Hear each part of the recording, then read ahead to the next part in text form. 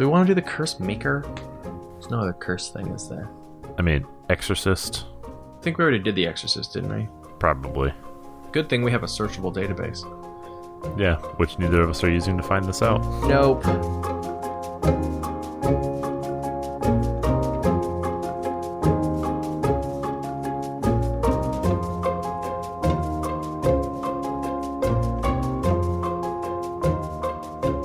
Live from the failed Mundangerous sitcom pilot in New York City, I'm your host Shane. And I'm your host, Ishan. And welcome to episode 181 of Total Party Thrill, a podcast for game masters and players where we discuss our campaigns in order to inspire yours. In this episode, we're discussing comedy in RPGs. But first, the rogue traders meet the local wildlife in the Dynasty Unwarranted campaign. And later, the Jester has a sharp tongue and a sharper sword in the Character Creation Forge. So here's a message from another show on the DSPN network, DM's Deep Dive with Mike Shea. Hey, it's your pal Mike Shea from the website Sly Flourish and author of the books The Lazy Dungeon Master and Sly Flourish's Fantastic Locations. I'm going to be hosting a brand new show on the Don't Split the Podcast network called the DM's Deep Dive. Each month, I'll be talking to a member of the D&D community about a particular topic of the game like encounter design, tools for improvisation, and game pacing. You can subscribe to the show through iTunes, on Twitch, or on YouTube. Join me, and we'll all work together to make our games fantastic. And we're back. So Shane, where are we in the Dynasty Unwarranted campaign? The Dynasty Unwarranted campaign is our Warhammer 40k Rogue Trader game, played using Dark Heresy 2nd Edition rules by Fantasy Flight Games, and on the Death World Iblis Prime, in the frontier city of Meridian, the Rogue Traders have set out to establish a colony in the name of the Holy Throne of Terra, and profit. So after a week of preparation and training, the Rogue Traders and 100 men head off into the jungle of Iblis Prime, the Gilded Canopy. It's this rich, beautiful ecosystem with the yellows and oranges of the canopy casting a golden light below, thick underbrush, the jungle type atmosphere. It's hot, it's humid, but it's a very lush ecosystem. Yeah, it's really nice here. I don't understand why we had to bring along like 100 armsmen and all of these leaf lighters that we hired. Well, it helps because, you got a lot of stuff to clear through. The going isn't easy per se, but you are able to make pretty good progress because you have so many hands to help. So the leaf lighters are in the front, burning down the forest ahead of us, right? Burning, hacking, pushing aside, however they can. Perfect. And why is it that we've got 100 guys with body armor and laser guns? So do you recall the dossier that you were provided about this planet? Oh, I remember. The one that said that, hey, everything here has evolved to kill people. Yep, there is an apex predator in this jungle called the Emerald Stalker. The Emerald Stalker in the Golden Canopy. It's almost like it was generated randomly. Huh. Well, I'm sure it'll be easy to spot against the yellow leaves. You would think so. And sure enough, one of the leaf lighters, one of the hired guides, reports there is one following you. You guys brace, but the creature is patient, and you're able to continue for several more hours, knowing it's present, but not really able to spot it. Which is weird, because Trank spots everything. Mm-hmm. So, Stanton Blankheart, the leader of the leaf lighters, who's come along with us, orders a break in a small clearing. And of course, it's then that the Stalker strikes. Its attacks are sudden and violent and unpredictable. So we're struck from above and behind, we're struck from head on. And the Stalker is showing off both its preternatural speed and, unfortunately, its impossibly good camouflage. We cannot see this thing. All we can see is the horrible destruction left in its wake, which is mostly people without names who are now dead.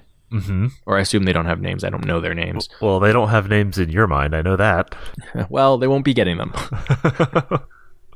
So you ask why you needed 100 men?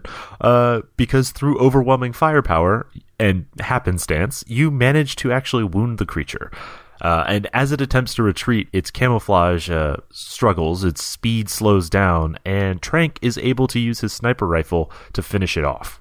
Oh, yeah. Okay, we can't see it. That's fine. Everyone just shoot west.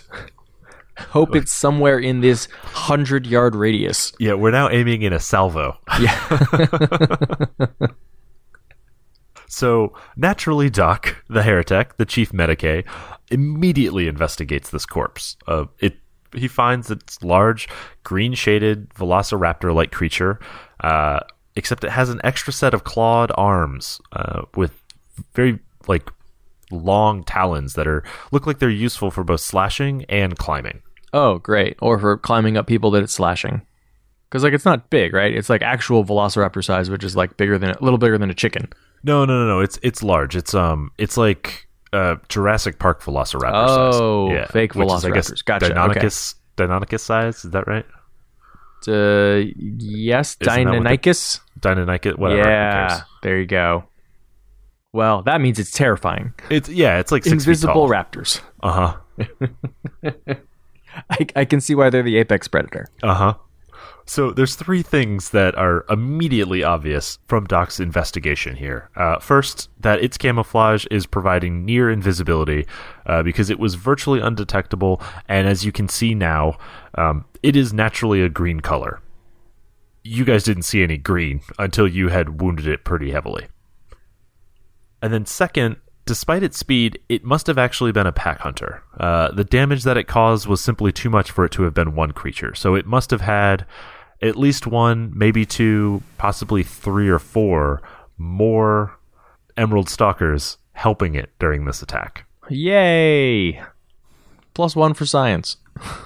And then third thing you learn, as you look around, it's getting darker. It's nearly nightfall. Well, we'll find out what horrible things come in the night next week. So this week, we're going to discuss comedy in RPGs. Talk about the common ways that comedic elements appear in RPGs, and then how to feature it in your games. So we're not talking about comedy RPGs, right? Like games where the whole point is to make a funny story? No. Cool. Not exclusively, anyway. All right, we're talking about injecting some humor into your regular games. Right. Because comedy is not really a genre of game. It's more of a style of gameplay or a tone for your table, right? So any game can have comedic elements or be played for comedy. Comedy is not a plot, right? Of course, you can be injecting this into your game, either to lighten the mood a bit, or maybe it's just something that your group does naturally or can't help. So sometimes you do have to corral it a bit. Mm-hmm. All right, so where does comedy come from when you're going to put it into your game? So first, as you mentioned, it could actually come from the game or the system. So there are comedy RPGs out there, things like Human Occupied Landfill, Paranoia is one of the most famous and oldest. Newer games like Fiasco or Mission Accomplished, or one that's near and dear to my heart, Reckon is Racing. Is that a funny game, or are we just laughing at it? A little of both. Oh, okay, yeah. Shane wrote that game. Everyone, Shane. I did. Wrote that game. You can find it in the 2 Weeks collection on DriveThruRPG. So what ties all these together is that the rules and the setting encourage absurdity, hijinks, or just outright silliness. Right? They're not meant to be taken too seriously. Right. And by playing the game, you've already got players who've signed up for laughing or being open to joking. The whole point of it is that you're, going to find this funny. Yeah, you can't really play Paranoia straight. Friend Computer has to be this tongue-in-cheek kind of mocking narrator who is definitely out to get you, and that has to be where you find the fun of the game. Otherwise, it's just an exercise in frustration and backstabbing. Yeah, and Mission Accomplished is actually just a very boring performance review if everyone's not trying to be kind of absurd and funny. Yeah, it's the world's most boring office meeting because it's, as usual, about a topic you don't care about. So another source of comedy in RPGs is the people themselves at the table, right? So this is a lot of times where the players of the GM are sort of interjecting their meta commentary above the table, out of character. Yeah, and I think this happens a lot more than people necessarily expect, because a lot of people don't think of themselves as a funny person or being funny at the table, and yet it's often those people who are sort of cracking the most insightful joke, or who have been paying attention enough to actually make a joke that makes sense and that doesn't necessarily interrupt the flow of the story. It just sort of sits within it. It doesn't necessarily mean they're playing PCs who are funny themselves. Right. But certainly the PCs can be a source of comedy. The easiest or probably the oldest of this is just random die results, right? Like the old crit fail joke. You roll a 1 and something terrible happens to you. Your pants fall down, or you drop your sword, or you step in a pile of cow dung. Yeah, this is probably like the most common reason I actually see for people who enjoy using crit fails or the crit fail tables.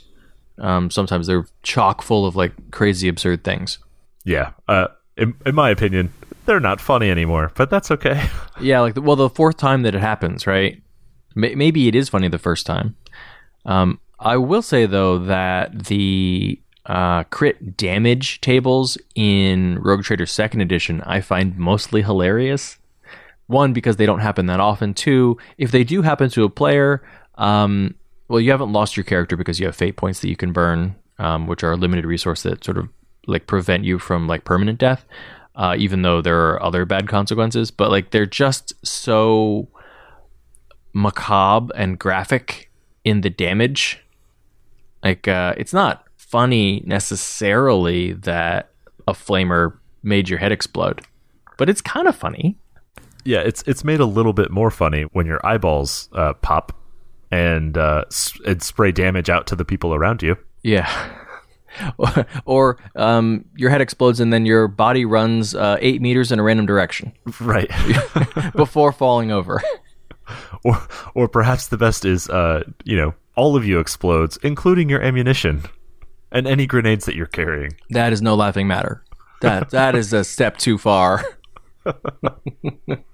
And then I think there's also, more importantly, is when your characters are making those jokes or acting out within the story in a way that is amusing or absurd or, like the jokes are poignant and genuinely funny, as if they were, dialogue written by an author.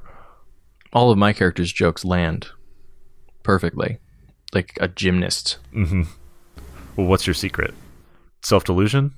It's the coaches is what it is. Also whiskey. Whiskey, that helps. And the last place that comedy can come from is the GM. You can have a funny person running the game. And that doesn't necessarily mean that they are cracking jokes. It could be that they're just creating absurd situations or scenarios for the players to run through. Dream sequences are a great opportunity for this in a game that isn't necessarily funny all the time. Things can get very strange and absurd. Yeah, and you can also, like in more serious games, right? Those improbable coincidences often end up being quite funny. In their own sometimes macabre way. This happened in Rogue Trader where you had Flair the Psyker rolled very terribly on his Psychic Phenomena roll. And it was very understated, right? It was just something in the universe bad happens. Like something somewhere very bad happens. Right, and the punchline didn't land for like 13 more sessions. Right. And it was your Rogue Trader was dead. You're all illegally operating a Rogue Trader vessel. You're all out of a job. Which actually wouldn't have been funny if like the Rogue Trader had been in the room and he rolled that result and then the Rogue Trader keeled over dead. Right? That would have just been a bad consequence. But it was not knowing what happened and then the callback to something that we'd mostly forgotten about. The absurd randomness of it, and then also the unpredictableness. So another place that GMs can look to interject comedy is through their NPCs. Sort of in the same way that the players get to play with their PCs. Having an NPC with an amusing personality is also a great thing. If they can make pointed jokes at the characters, sort of targeting the characters' kind of behaviors or insecurities or backgrounds, that lands very well. Or they can just be kind of over the top personalities, right? The excessively French always gets a pretty decent laugh at our table. The NPC doesn't necessarily need to be making fun of the PCs, though, right? They can also be on their side making fun of other NPCs.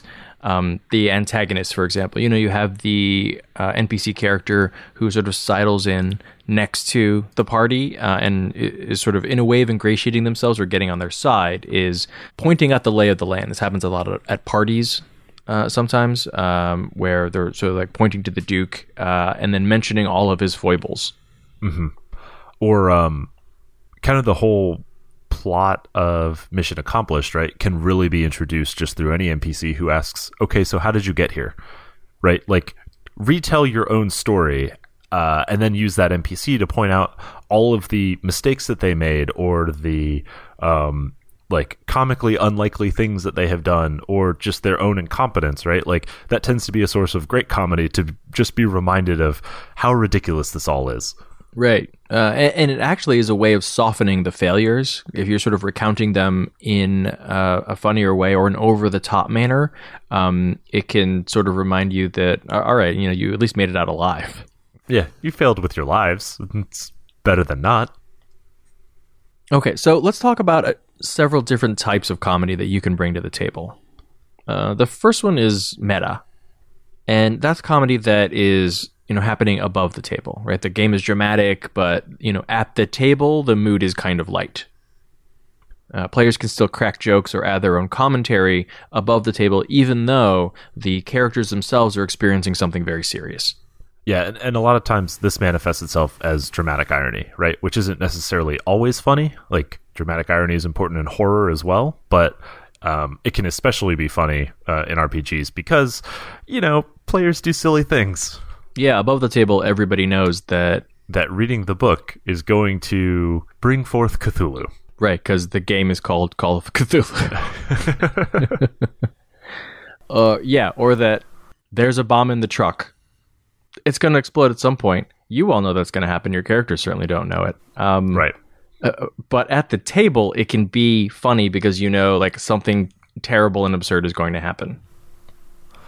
The same thing can just be commentary about what's going on, right? Like, I can't believe we're doing this. This is so stupid. Like, that kind of acting both as the actor and the audience, right? Like, when you kind of slip on your audience hat at the table, a lot of times you can find the humor in that, right? Yeah. And, like you said, I think sort of an easy way to do this is to make sure that, the tones between the table and the game are extremely mismatched. Think like a funeral in game, probably not a funeral in real life because, it's harder to play an RPG at. Mm-hmm. But the funeral scene, I think, is often in movies, it's played for laughs, right? Because like you as an audience are not necessarily sad that you're at a funeral for some unnamed character, right? The characters in the movie are sad, and your PCs can be sad that they are at a funeral, or maybe like not even, it's just somber and they're attending a state funeral or whatever. These are actually nice opportunities to let your players crack jokes, to let the PCs crack jokes, quietly, and then offend people. That's always kind of hilarious, the sort of period comedy of offending the sensibilities, because the characters often have very different sensibilities from the players. You get this anachronistic contrast, which is nice. Mm-hmm. Yep. Or when there are tropes of the setting that you are kind of rejecting in your meta commentary that aren't necessarily rejected by the characters themselves, right? Like we run into this a lot in 40K, where we all know that the religion of the Imperium, right, the belief in the Emperor of Mankind, is ridiculous and mostly fake, right? It's a way of keeping the Imperium orderly, not a way of actually like worshipping. And yet, our characters are mostly devout worshippers of the Emperor who truly believe he is a god who protects them from the awful horrors of the world. Oh, yeah, and it's fun to lean way into that and, shoot heretics who talk about things like the scientific method. Right. Who tattoo the scientific method upon their body. Right, ridiculous things that no one would enjoy. Yeah. Universal field theory. It's the greatest heresy of all.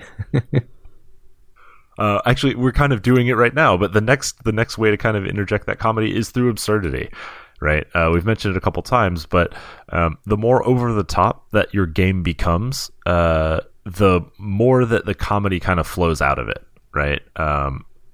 Even just as a concept, right? Like, role-playing games are kind of ridiculous. You have 6 people who are sharing their imagination with very little to unite them except for like a few funny shaped objects in front of them with numbers on them, and maybe an arcane sheet of paper with a bunch of stuff scribbled on it.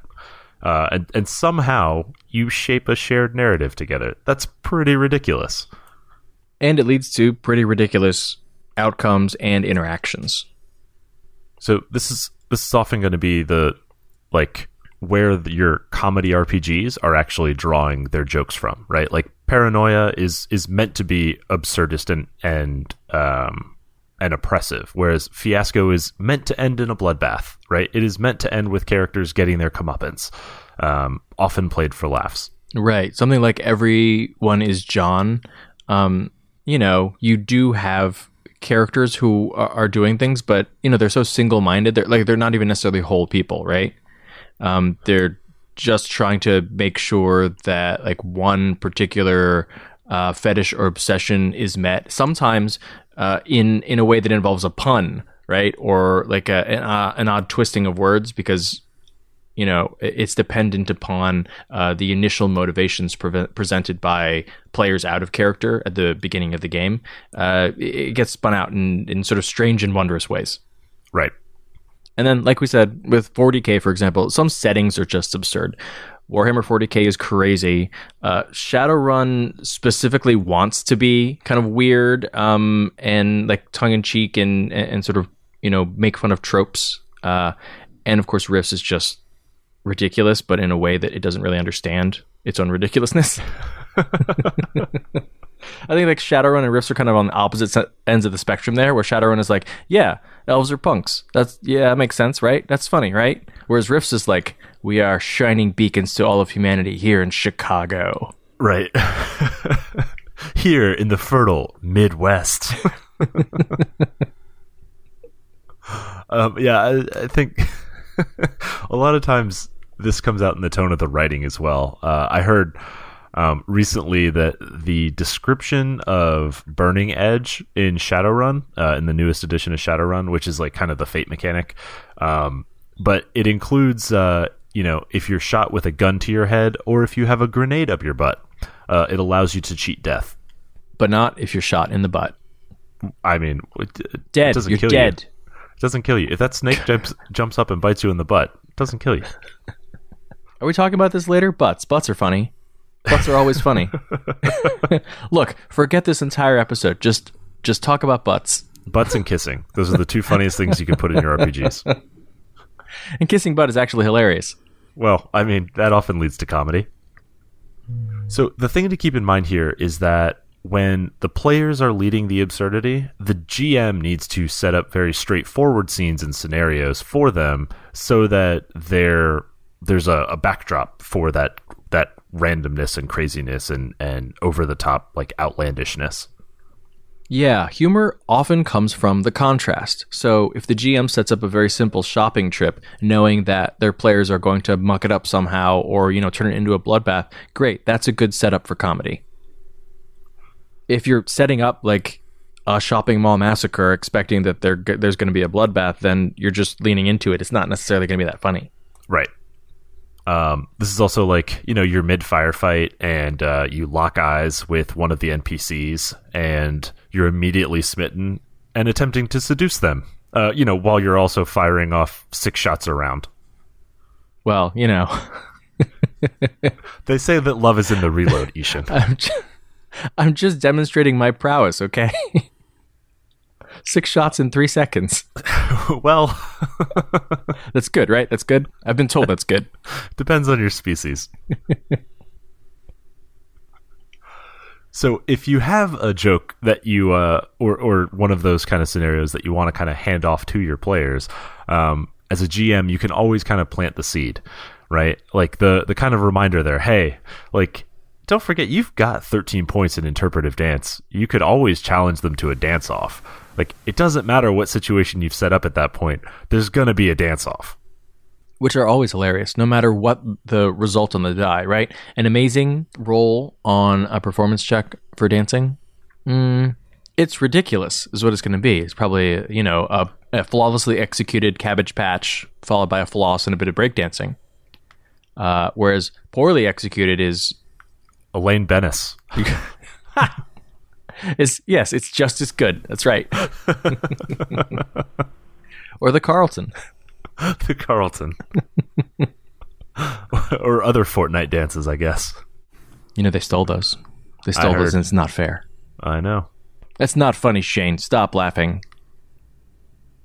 So the flip side, if you're the GM kind of leading with the absurdity, then you need your scenario to be to carry that outlandishness as a way to force your characters into uncomfortable interactions, right? Like that, the character's discomfort is what creates the comedy. So this is a lot of times like a fish out of water scenario where what the PCs usually do just isn't going to work here.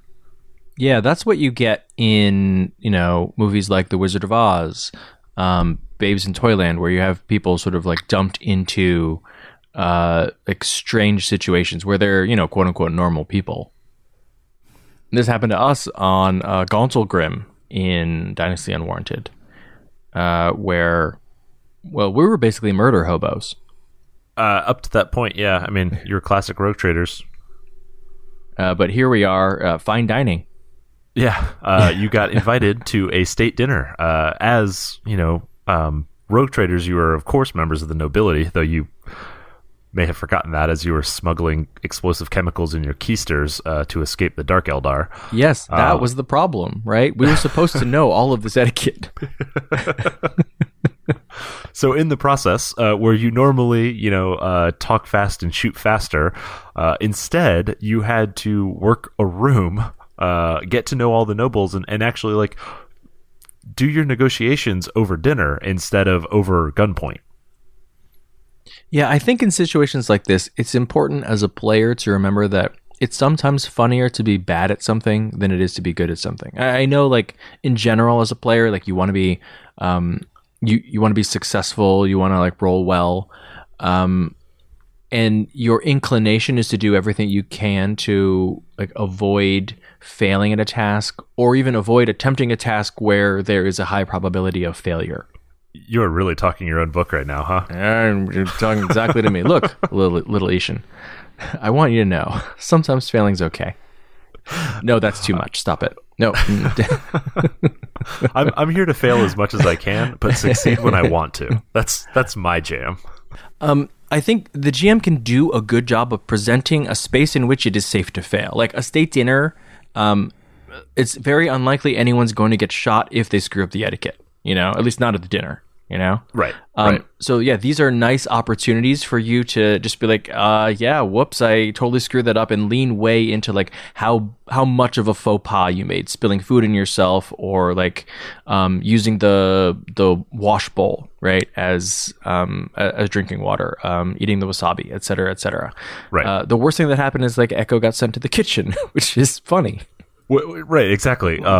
Because that was more like to infantilize Echo, who was incredibly smart and like incredibly competent in her space, but then to infantilize her in the social setting was funnier for the group than it was to simply challenge her to a duel that she almost certainly would have won because she's a freaking rogue trader and not some no-name noble on some backwater planet, right? Right, and she definitely snuck in her sniper rifle into the state dinner. It might have been keistered. Yeah. Just hold on, give me a second. This duel is fine. I just need to put something together. Hold on. Wait, 1 second. If I survive the first round, you won't survive the second, sir. Right. I choose you as my second. Oh no, I don't want to put that gun together. No, thank you. I'd rather that you die. Yeah, this happened a bit in Morning Glory, when you first got to Seer in Maybar and Delur, and you met the Angels. So the entire society is run by the Angels. Mm-hmm. And you really didn't fit in at all. I mean, you didn't know how the society worked, but you also didn't really know that you were being accused of destroying the entire country. And and you had no idea how the trial was working. So every little bit of the trial was, oh yes, by the way, we can tell exactly when you're lying. Oh yes, and it's your fault. And by the way, you don't have any souls. And also, Behemoth is going to give some testimony against you, so that'll be fun. I think we also had a little bit of that come out in the Pit of Five Sorrows as well. Not that it was necessarily out of character or anything like that, but when we had gotten to our objective, or completed our objective and trying to make our escape, if you recall, Lou decided to look through the observatory and gather as much information as she could, even though we were literally like impending doom. She still, like, for her, it was too important to pass up the opportunity, right? Even though, like, it would have been completely ridiculous for her to attempt this and then die because she simply didn't walk through the portal to escape. Look, should we just have an entire section in here about having Susie in your group? Because like 90% of the comedy in Morning Glory, I mean, it was mostly above the table, right? But in game was Lou being a crazy person and saying, all right, we're finally going to kill Nishram Shadar. What do we do? I build a house for Flumps. Because why wouldn't I do that? Because I can do that now, right? Like, you gave me that ability? All right, I definitely do that. Or passing out pamphlets for the Cult of Lou. Yes, to angels who are skeptical, but, not necessarily uninterested. Who presently had us on trial for war crimes. War crime. One crime. True. But committed 6 separate times. Or at least by 6 separate people. Although, I don't know. I mean, the whole party in general was kind of absurd in the way that it tried to carry anything out, right? We're going to trap Nishram Shadar. Let's dig a pit and fill it with acid, I guess, because we're level 18 now and we can do anything. So this is obviously the thing that we should do when we're going to set an ambush. It was easier to figure out how to make acid in large quantities than it was to figure out some other spell that we had that was more useful. Was it just someone sitting there acid splashing for an hour? I think I had the creation spell at that point. Oh, okay, and you decided just to make acid. Yeah. Perfect. You hold person somebody in acid, it's great. And, he ended up in that acid and it definitely screwed up his clothes and he was not happy about that. I think what we did is we force caged him in acid, right? Yeah, so he just stood there in acid. So really being unhappy about how it was matting his fur. Mission accomplished. I don't understand. We nailed that encounter. Right, the comedy is not in winning. The comedy is making him feel like he really doesn't want to be here, I guess. Like, really putting him out. That'll show him, this immortal Rakshasa who's fooled us for years. I don't know why you're saying that. Like, he was the one who ended up in a vat of acid. Like, I really don't understand how you think he has the high ground here. Like, there were 2 sides. One of them was sitting in acid. Which of us won? Look, did you cut off his arms and his legs? No. That means you couldn't have had the high ground, okay? Because that is the inevitable outcome. Well, he was force caged. Yeah, for an hour. Well, yeah, but so all we had to do was stand on the cage and we had the high ground. Until it disappears, then you fall in acid. Yeah, well.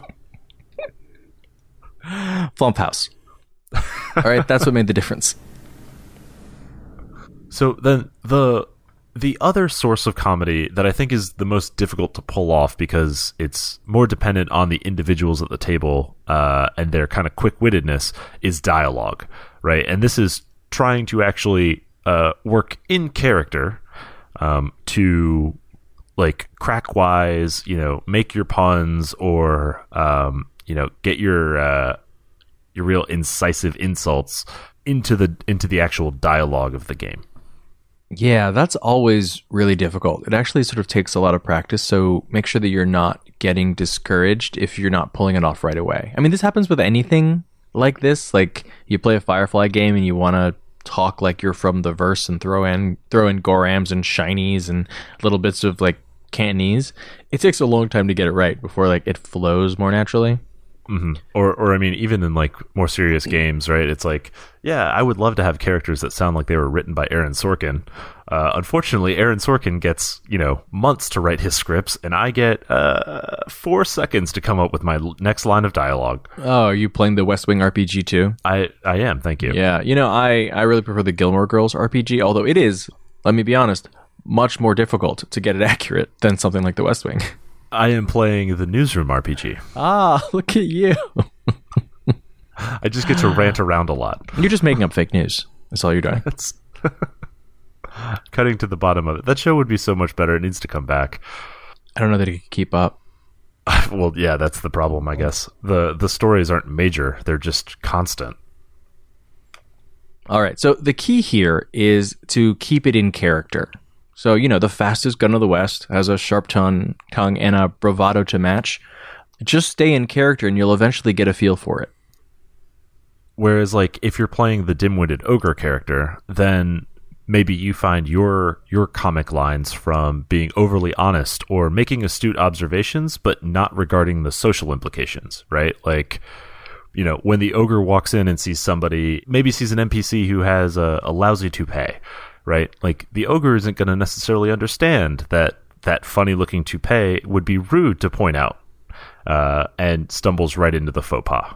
Right, or wouldn't even necessarily understand that it's fake hair or the purpose of it. Have you seen Guardians of the Galaxy? Did you actually watch that? I have seen Guardians of the Galaxy. Okay, so yeah, if you look at Dave Bautista's Drax the Destroyer, that is, to me, is so, like, Guardians in general is so very much like a D&D or an RPG party, and like Drax doesn't understand metaphors. He's completely blunt. He says whatever's on his mind. He like basically can't lie. He's like a culture without idioms, right? Yeah. That is a character that develops over a bit of time. You don't usually come in saying, I have a character who has these 5 characteristics about them that makes them extremely blunt, but also very funny. You come in saying like, oh, they're kind of blunt. And then in practice, like as you're playing the character, you just stumble across this like thing that was funny where like they didn't get an idiom. So the next time an idiom comes up, you just do it again, and eventually it becomes part of the character's persona. And so like, over a few sessions, you develop a character who's actually funny because of, all of these strange like eccentricities that they've got. Yeah, I think that's a good point, because using dialogue as your source of humor is difficult because you can't really prepare it, right? Like, it's naturally a reactive thing. So if you build those types of behaviors or those types of traits into your character up front, it gives you more to draw upon, so that you're actually able to do it in a reactive and genuine kind of manner. I'm thinking of, like, in our Eclipse Phase game, my character Coney Kong is an uplifted gorilla who is modeled after Coney, and is a gangster, right? But was also a Russian space gorilla, so he speaks in a Russian accent. And like, all of those things, any one of those things on their own is not particularly funny. All of those things kind of rolled together just creates a ridiculous character that frankly doesn't belong in any mission team, but has like enough vices and enough personality and enough history to kind of like solidify enough personality to kind of make the jokes land. And is set against the backdrop of the possible extinction of the human race, which kind of makes it a little bit fun. I mean, it's why every one of our Eclipse Phase games is hilarious, because none of us plays like we're worried about every single person everywhere dying.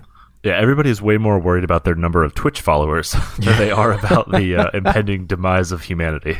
Right, we're in a firefight. I'm going to live stream this. Yeah. But how does my hair look? So if you're working on dialogue, one thing that can be helpful is to jot down a few phrases that you can kind of pull, especially if there's like kind of culturally driven phrases in your setting.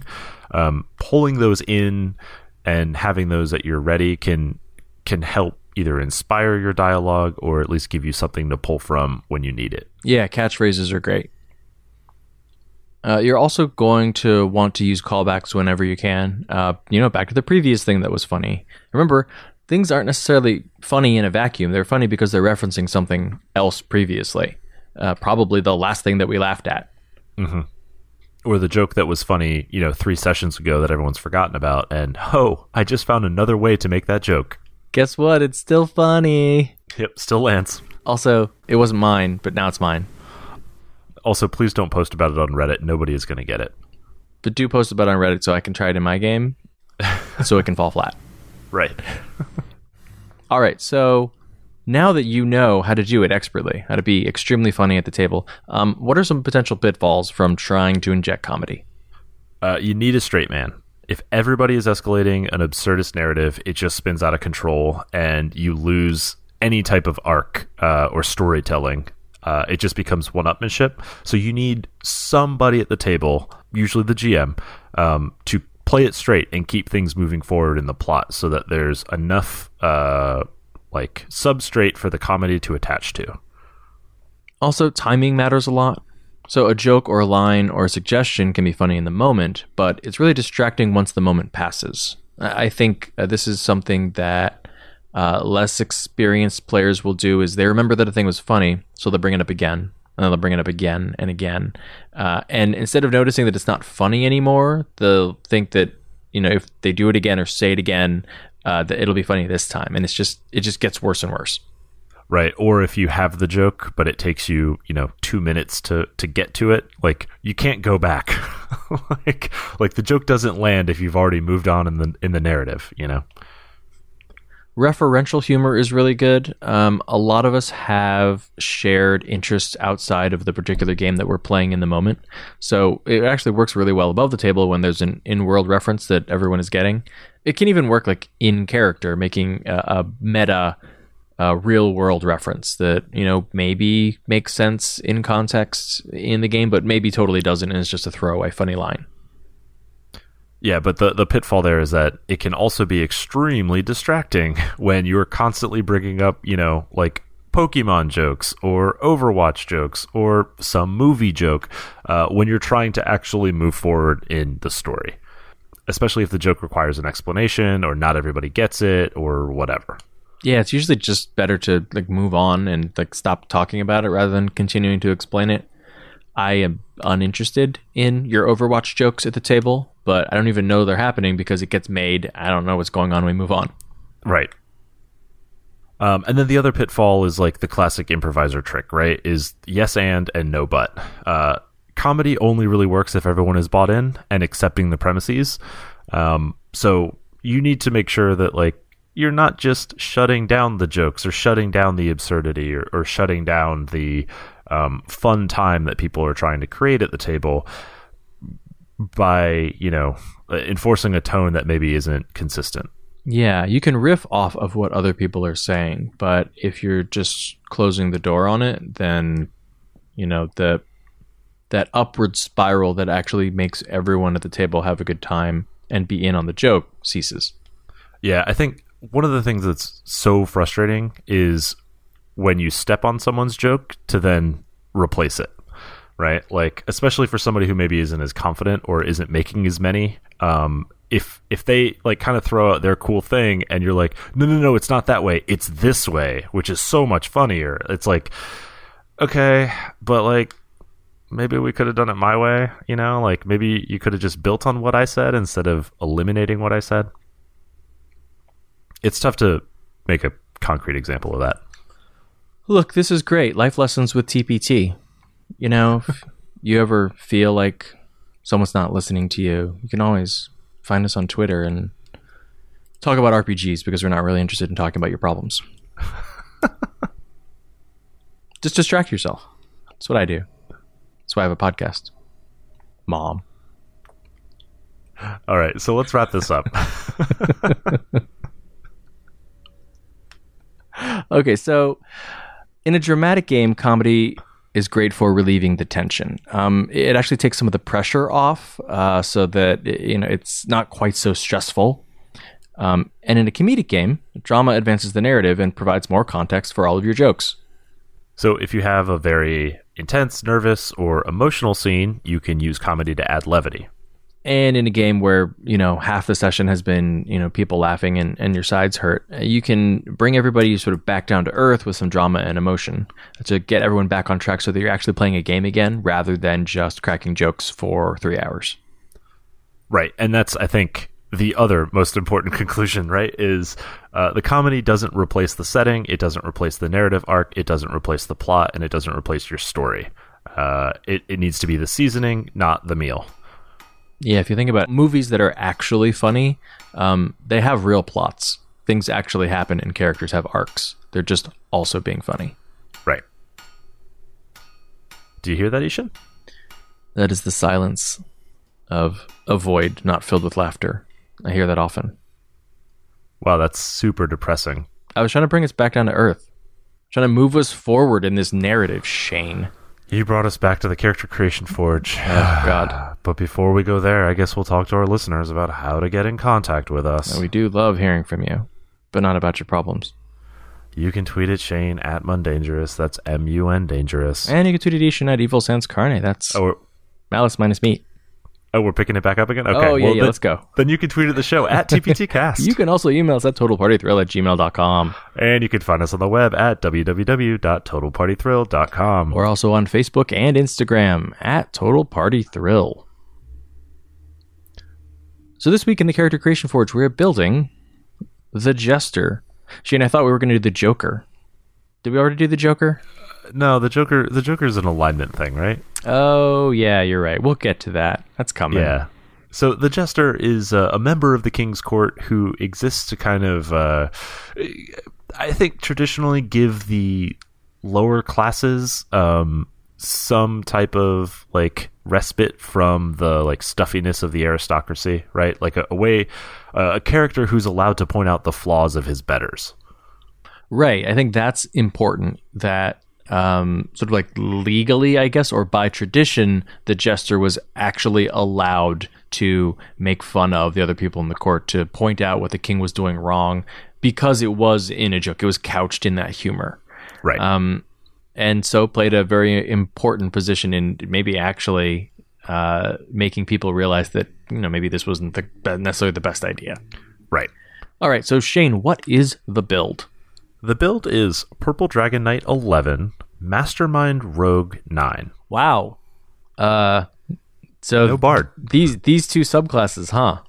Uh-huh. Neither of which are particularly good. No. Huh. But when you put them together and you put on Harlequin coloring and pointy shoes and maybe some a funny pointed hat and some makeup. Also, when from fighter you get 3 attacks, maybe who's laughing now? All right. Yeah. Mm-hmm. You'll also get a fighting style, action surge, second wind. That Purple Dragon Knight gets a rallying cry, which lets you share your second wind. And then it also gets expertise and persuasion at 7th level. Right. You punch people in the face and admit I'm funny. Right. Tell me I'm funny. And then you'll have Inspiring Surge, which lets you grant an ally an extra attack when you use your action surge. So from Rogue, you will be able to mimic these speech patterns and accents of people that you can observe, and you'll also be able to help as a bonus action and from up to 30 feet away. You'll also get 4 expertises, which you'll naturally not take for persuasion, but, intimidation, deception, those types of things. And then Sneak Attack will boost your damage quite a bit. You'll also get Evasion and Uncanny Dodge. In case you do happen to offend one of your nobles, they will not be able to harm you. And then at 9th level, the Mastermind Rogue gets Insightful Manipulator, which lets you, when you spend time with somebody, you can learn their characteristics, their statistics, and understand where they're better or worse than you. That lets you know where the soft spots are, right? Exactly where it is that you need to mock them in order to kind of land and hit home. I had forgotten what that ability did because I don't look at Mastermind above level 3. Right. All right, in terms of leveling order, then we're going to go Rogue to 5 for Uncanny Dodge, because you definitely want to be able to dodge the King's Scepter or the random beer mug or I guess rotten fruit, right? Or maybe the Assassin's crossbow bolt. Then Fighter 11, because you're fighting back, and then finish off Rogue. So Ishan, who is your Jester? My Jester uses some mechanics from, is it Volo's Guide? Volo's Guide to Monsters?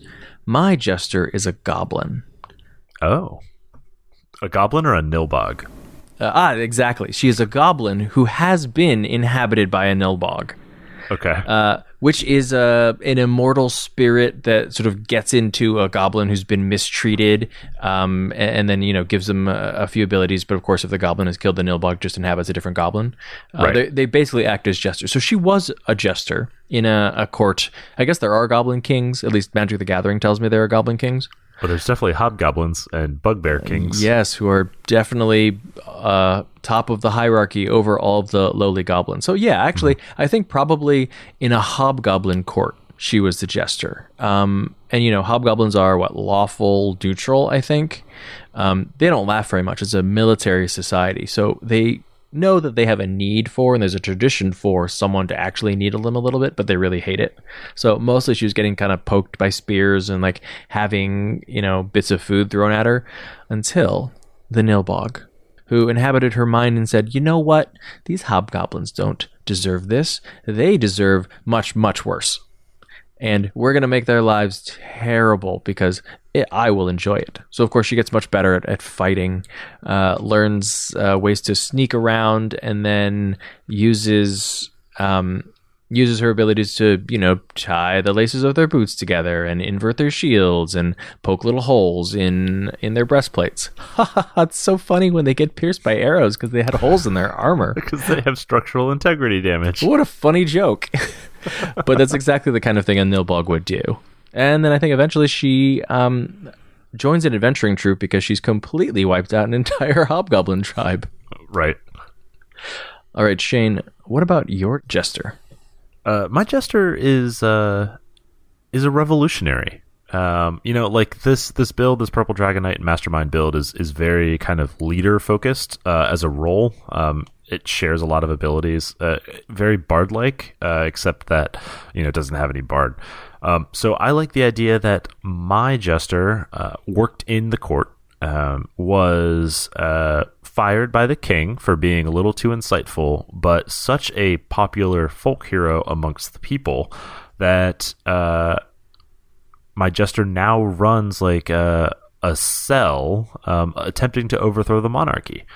That is her objective is simply to depose the corrupt rulers that dominate her lands. So she, rallies peasants and other freedom fighters around her. She makes them better, and she cuts down anybody who thinks that they can stand above her, either physically or, rhetorically. No one is funnier than me because I killed them all. Right. Yeah. She like an Eldar Harlequin? So something like that, yeah. You basically, you created one of the Gretchen leaders of the Grot Liberation Front from the Orcs, and I created a Harlequin. Maybe they'll get together and have what do two jesters have? I don't know. What kind of, how do they throw down? How do two jesters throw down? A repartee? I'll take it. Sounds great. All right, before we wrap up, let's take a moment to thank our Patreon supporters. Your support is what makes it possible for us to keep doing this show every single week. So if you'd like to learn more, you can check out our rewards at patreon.com/totalpartythrill.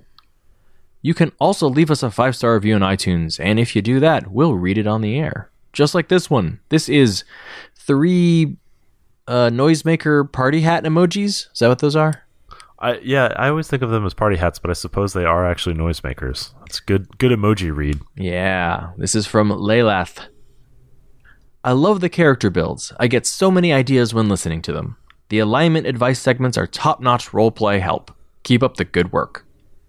Thanks. That's nice. Yeah, thank you, Laylath. So nice. So what do we have planned for next week's episode? We're talking about curses. And in the Character Creation Forge?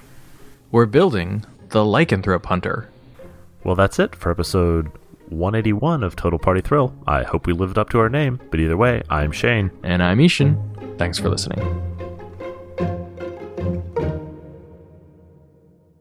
Total Party Thrill is brought to you by our friends at Kobold Press.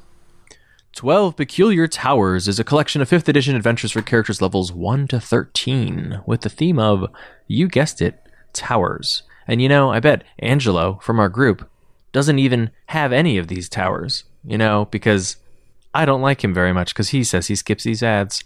Yeah, he had one encounter that had 5 towers on it, and all 5 towers sucked. I wish they had instead been Kobold Press's peculiar towers. You know what was in them? Nothing. They were empty towers with no furniture and no windows. And a bunch of useless undead. That's right. There were eventually dead bodies, ours, because we died. But, whatever. It doesn't matter. Angelo's not listening to this anyway. But you are, and inside 12 Peculiar Towers, you can find mysteries, such as the forest lair of a Ravenfolk bandit gang. That actually sounds terrifying, because bird people freak me out. Yeah, and ravens are wicked smart. Yeah. Never more will I go there. They never forget a face.